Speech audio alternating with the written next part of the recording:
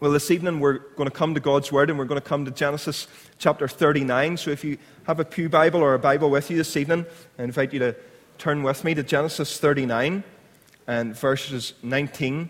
And we're going to read chapter 40 and 23. So Genesis 39 this evening and verse 19. We're very thankful, at least I'm very thankful this evening for Nigel being able to preach at short notice, as I got the text this morning to say that Jonty wasn't going to come and he wasn't going to be able to make his flight, and I wondered who would get the straw to preach this evening. And it's moments like this that I am glad that Nigel's the boss. And we are going to start a series in Joseph in a few weeks' time. And so this evening we're going to dip into Genesis and we're going to look a little bit at Joseph, and Nigel's going to open that for us. So Genesis 39, and we're going to read from verse 19 this evening. This is God's word. When his master heard the story, his wife told him, saying, "This is how your slave treated me." He burned with anger.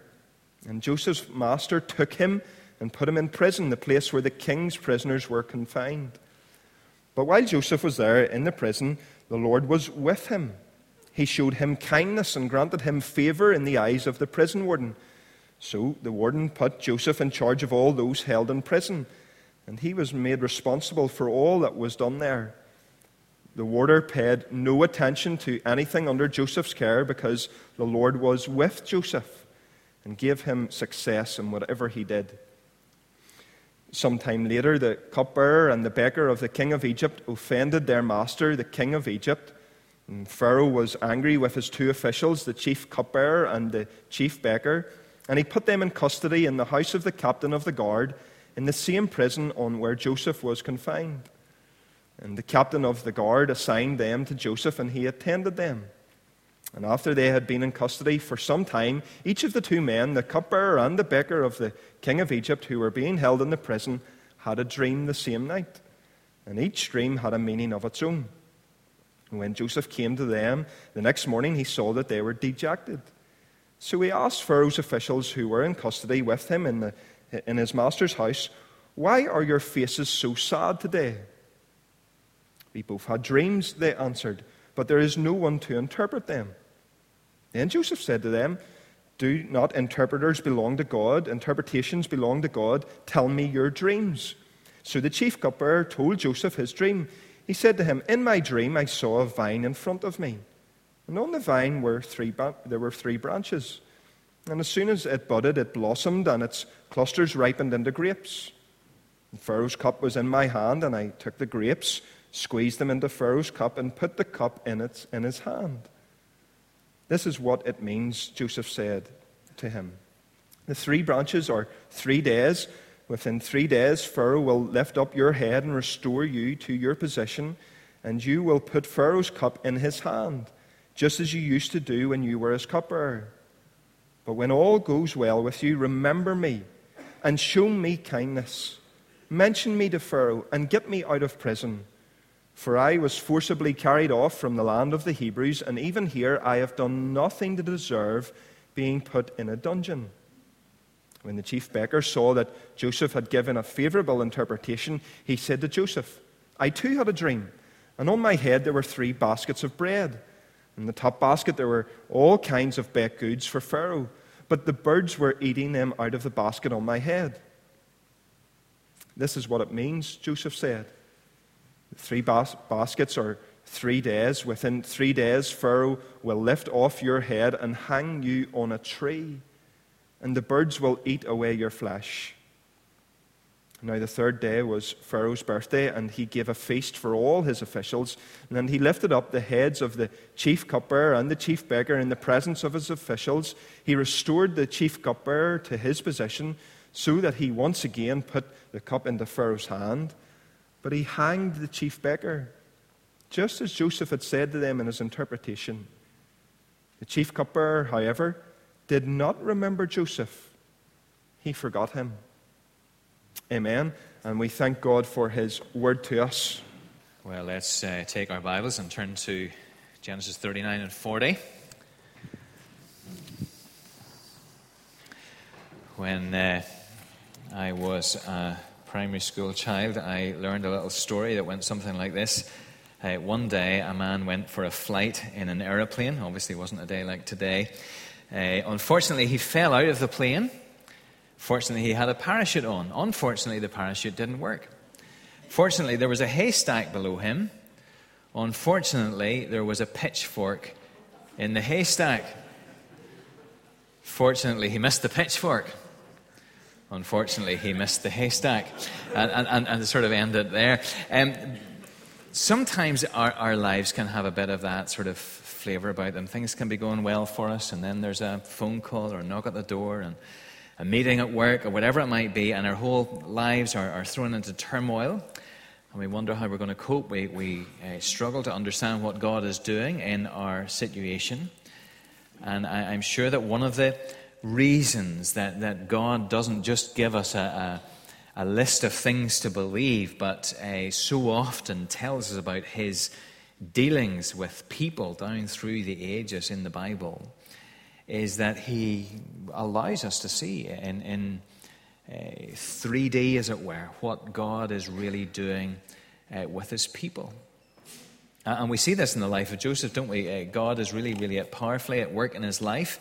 It is the purpose of God to take this young Hebrew lad, to bring him into a position of power and influence in Egypt, so that through him not only could his family and his people be rescued from famine, and also, of course, that Egypt could be rescued from famine, but God's people could be brought into the incubator that was Egypt, that they might grow into a mighty nation.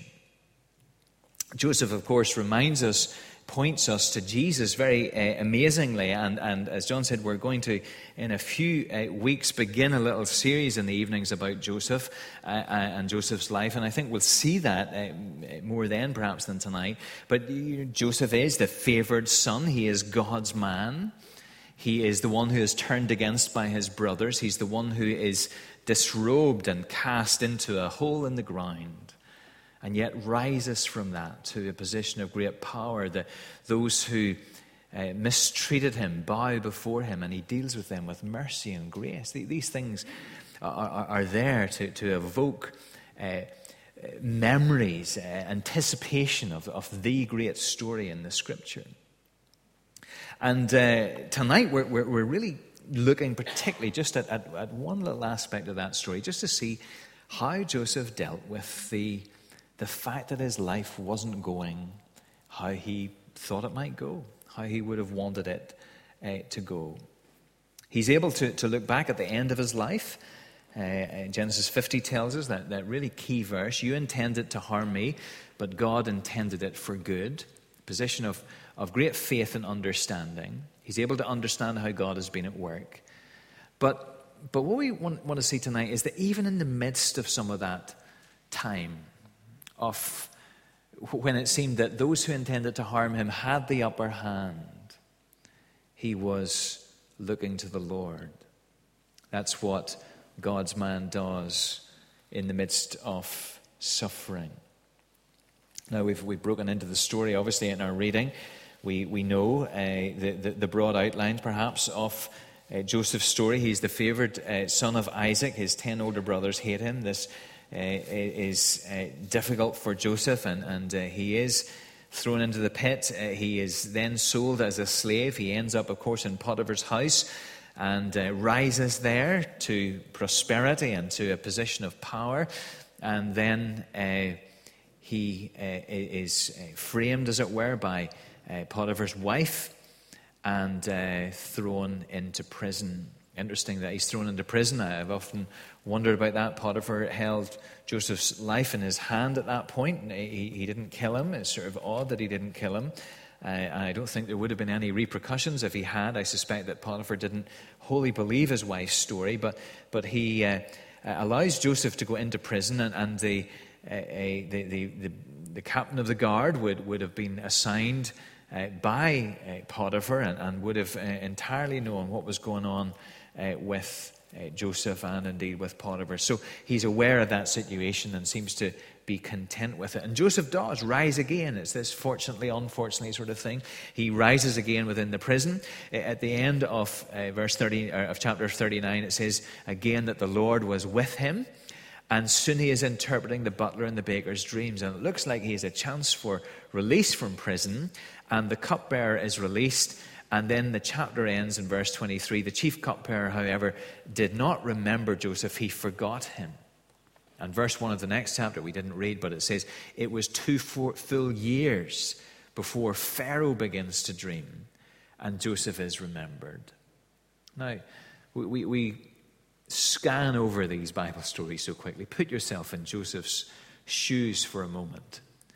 Allow yourself to imagine yourself lying there in your cell at the end of the day, and you look back over your relatively short life, and you think, this is really not how I imagined my life would go. Just when things look as if they're coming together, it all falls apart. What a roller coaster. And perhaps he asked what God is doing in my life. I'm sure you might have asked that. What does God have for me? What does God want from me? But we see how he responds. And very, very simply, 3 very simple things for us tonight. And the first is to say, don't be surprised whenever we go through difficult times. Don't be surprised when we go through difficult times. I don't know if you're one of those people who has something in your house that has a Bible verse on it. Perhaps there's a painting. You go to some of the Christian bookshops and you'll find there's a painting there with different texts and so on. And promises, and I could be pretty sure that the promises that appear on these texts are almost certainly the encouraging promises. But there are other promises in the Scriptures too that are equally true. Jesus said in John 16, in this world you will have trouble.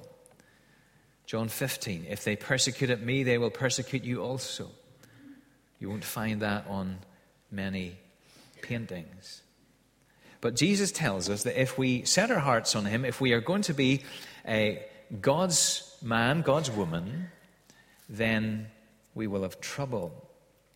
And we know that in our heads, of course, but whenever it befalls us, we act as if it's somehow out of step with what God is doing, with what following Jesus is all about. And the trouble is, of course, that we have this, we're desperately wedded to a sort of a works mentality. We think of, we've maybe got into our heads that we were definitely not saved by our works. Really can't be a Christian if we're trusting in ourselves rather than Christ. But so often we think that we have a blessing by works sort of mentality. So that if we are faithful, not just that we'll be blessed, but our lives will be smooth. I remember there was an old hymn we used to sing in Giltonston in Aberdeen, and I don't know the first line of it, but one of the great lines in the middle was, must I be carried to the skies on flowery beds of ease? And of course the answer from the hymn writer is no, but actually your heart cries out, oh please, I want my life to be a flowery bed of ease. Doesn't Romans 8:28 say that? Doesn't it promise that all things work to the good for those who love him? Well, it does, but it doesn't mean a smooth life. It's saying that God is working for our good, for our Christ-likeness, for our holiness, for his glory. And God knows the very best thing that he can do in your life and in my life is to make me and you more like Jesus Christ. And so all things will be pressed into service for that goal. Now we have to see that in a Joseph's situation, God is just as much in control whenever he was in the dungeon as whenever he was in the palace. He was working for Joseph's goods in the difficult times just as much as in the easy times. And in fact, sometimes it is, and some of you have said this to me, sometimes it is in the difficult times that we see God at work all the more clearly. His little poem, I walked a mile with pleasure She chatted all the way. I remember it was Alistair Begg I heard say this. I walked a mile with pleasure, she chatted all the way, but left me none the wiser for all she had to say. I walked a mile with sorrow, and ne'er a word said she. But oh, the things I learned from her when sorrow walked with me. And if you're here tonight and you're a believer, you may know that this is true, that the times that you have grown most as a Christian have been some of the times that have been darkest and most difficult in your life. And I'm sure this was Joseph's experience. He was learning things in the disappointment of prison that God was not going to teach him in other places, and so none of this was being wasted. Now, it doesn't mean that we seek out difficult experiences. We see that even in Joseph here. He asks that he might be remembered before Pharaoh. He wants a way out of his circumstance. He knows he's there unjustly. But it does mean that when these things befall us, we do not think that God is looking the other way, that he has been somehow taken by surprise.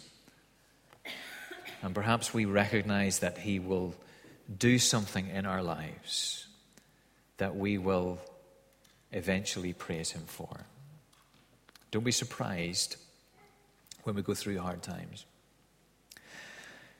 Second thing to say here is we don't want to quit whenever we go through hard times. Very easy, isn't it? Just to throw up the hands and say, oh, that's it. I'm done. If I had thought that following Jesus was going to mean this for me, well, I would never have started out. Joseph would have been forgiven, wouldn't he, for throwing in the towel? He had many opportunities for doing that. There were many occasions when he could have said, where has my trust in God got me? If he was measuring his life by the outside markers of success, really it was pretty poor. When he was stumbling along behind a camel bound for Egypt, he could have said, why did God let this happen? And maybe he did say that for a while. When he was lying in prison after resisting Potiphar's wife. You know this sort of homespun wisdom that people say, do the right thing, son, and you'll never regret it. And he's lying there thinking, I did the right thing. And look where it's got me. So what's he going to do? He's faced with this decision. Is he going to feel sorry for himself or going to just sit back and give it all up? And we're not told specifically what he decides, but the direction of his life shows that something has happened to him. And here's how I sort of see this for Joseph, that somehow he says something like this. He says, this is not what I'd hoped for. This is not where I'd imagined myself. But I am where I am, and I'm going to make the most of it. I believe that God has not finished with me yet. I believe that somehow I am here by his hand, and I'm going to live for him in the circumstances that he has put me in. He probably had to make that decision more than once. God has allowed me to be a slave in Potiphar's house. I'll be the best slave that Potiphar ever had. I'll honor God in every task I do because I am not here by accident. My times are in your hands. God has allowed me to be a prisoner in this jail. Well, okay, Lord. It's not how I'd imagined it, but I'm going to be the best prisoner this jail has ever had. I'm going to honor you in every task that I'm faced with because my times are in your hands.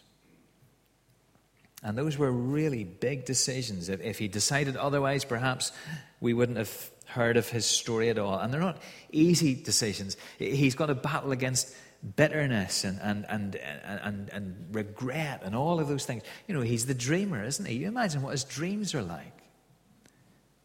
He sees the angry faces of his brothers really set on killing him.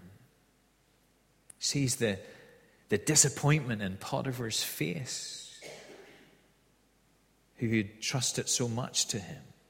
He could have become bitter and resentful and self-absorbed, but he doesn't allow those things to grow in his heart. And I think we know that we live in a culture that just really, really encourages this. Says to us, your life is not everything you want it to be. Do you know what you are? You're a victim. Somebody's to blame for this. And you should really spend your life trying to get even.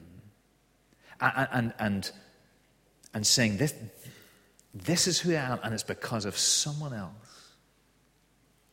And yet he doesn't do that. He's decided that he's going to live for the Lord in the confines that providence has put around him. And God blessed him. 39:20, but while Joseph was there in the prison, the Lord was with him. He showed him kindness and granted him favor in the eyes of the prison warder.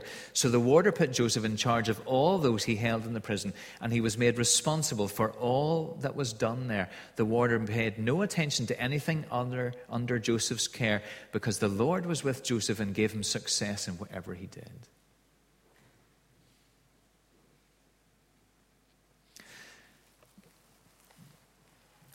None of us get very far on in life before we ask the question, is this it?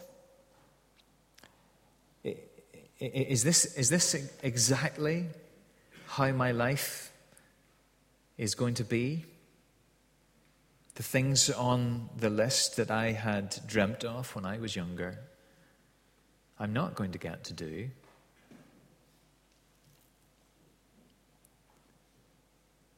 But the question is, within the limitations that providence has put upon us,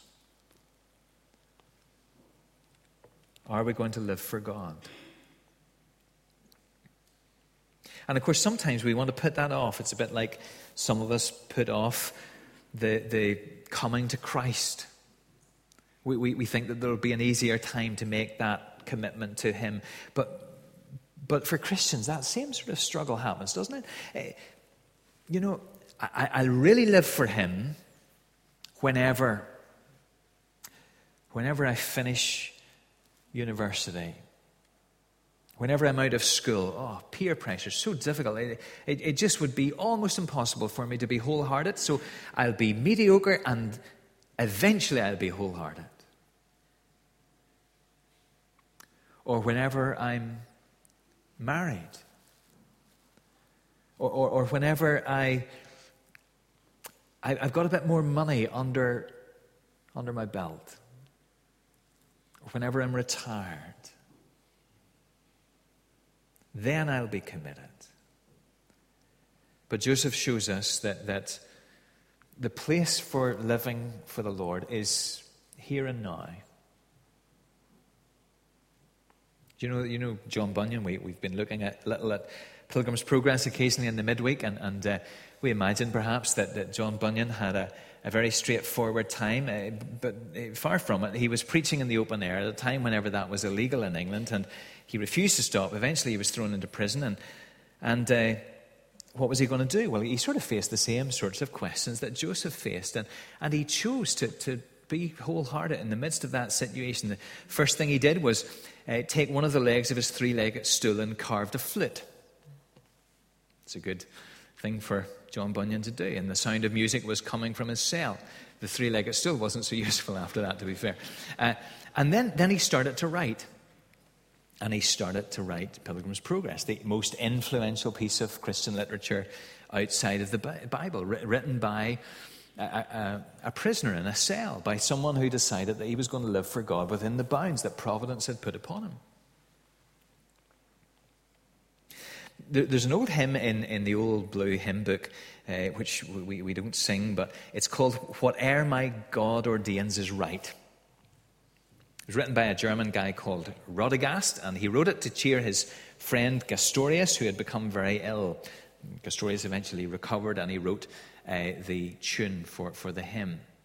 But you imagine yourself, you're really ill, you're sick, and you think you're going to die, and your friend comes round, and he says, Gastorius, I know you're really sick, but I've written you a hymn. Great. Can I read it for you? I haven't got a tune yet. Can I read it for you? Goes, oh, okay, go ahead. Here it goes. Whate'er my God ordains is right, his holy will abideth. I will be still whate'er he doth, and follow where he guideth. He is my God, though dark my road. He holds me that I shall not fall. Wherefore to him I leave it all. Whate'er my God ordains is right, here shall my stand be taken. Though sorrow, need, or death be mine, yet I am not forsaken. My Father's care is round me there. He holds me that I shall not fall. Wherefore to him I leave it all. We wouldn't do that today, would we? That would be insensitive. But when things are at their deepest point for any of us, we do need to know that our Father's care is round us all. Wherefore to him I leave it all. Joseph was in far from ideal circumstances, but he was holding on to God within the bounds that strange providence had put upon him. And then that just brings us up to our very last point. It's a simple thing, and that is, don't forget others whenever you suffer. Don't be surprised when you suffer. Don't give up when you suffer. Don't forget others when you suffer. You know that whenever we go through a hard time, our heads drop, don't they? We tend to not look up. The ground fills our view. And that's not what happened to Joseph. He looked to the needs of those around him after they had been disturbed by their dreams. You see verses 6 and 7 of the chapter 40. When Joseph came to them next morning, he saw that they were dejected. So he asked Pharaoh's officials who were in custody with him in his master's house, "Why are your faces so sad today?" You see, Joseph saw the aching hearts around him. Jesus was like that, wasn't he? On the cross, he sees the thief. He sees his mother. And Joseph here is preceding our Savior. Why are you so dejected? And he asks the butler to remember him to Pharaoh. He sees this as a God-given opportunity, as indeed it came to be. But as he was in these far from ideal circumstances, he was looking for the needs of others. And so he tells them about God being the interpreter of dreams. He listens to them. He passes on that interpretation. He speaks the truth to them. Remember, we said something about that this morning, that we need people in our lives who are going to speak the truth to us no matter what.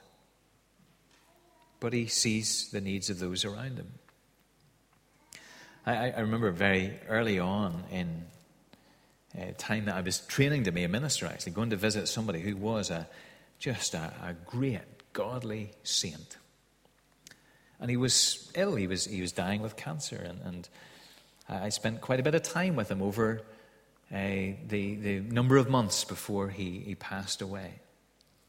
And I'd have gone into the ward in Craigavon Hospital. I'd have spoken to him and asked him how things were going. And he just said, well, you know, they've done this today and they've done that and this has worked and this hasn't been so good. But anyway, enough about me. Tell me how things are in the church. What can I pray for? What's happening in the youth fellowship? Thinking of others. When we suffer, don't miss the opportunity to look out and help others. So there's Joseph in the dungeon. He's put there by injustice. He's kept there for 2 years by injustice. His life was not how he wanted it to be. He trusts God in the midst of it all. He is not surprised when he suffers. He doesn't give up when he suffers. He helps others as he suffers. He he trusts the Lord with his experience. Almost certainly, some of us are going through some hard times just now. Maybe for others, the hard time is round the corner. And the question is, are we going to trust the Lord with it? Are we able to look to him even if we don't see the reasons? Even if we don't find out why until we're in glory? One final thing to say, and that is, we're never going to trust the Lord Jesus with our experiences, with our disappointments, with our lives, until we've trusted him with our souls. And maybe some of us here tonight, we're thinking, Lord, I would really like to know that you're watching over me. But you know what? I'd rather you would just stay a little bit away from me as far as salvation is concerned.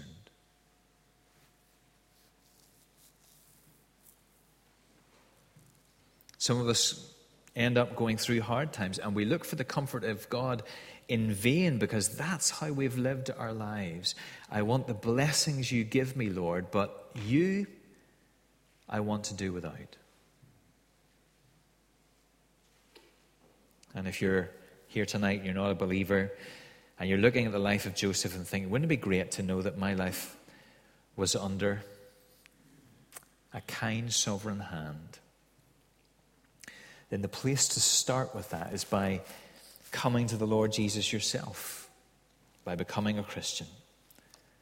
And then you're in the position to know that your times are in his hands. Let's pray together.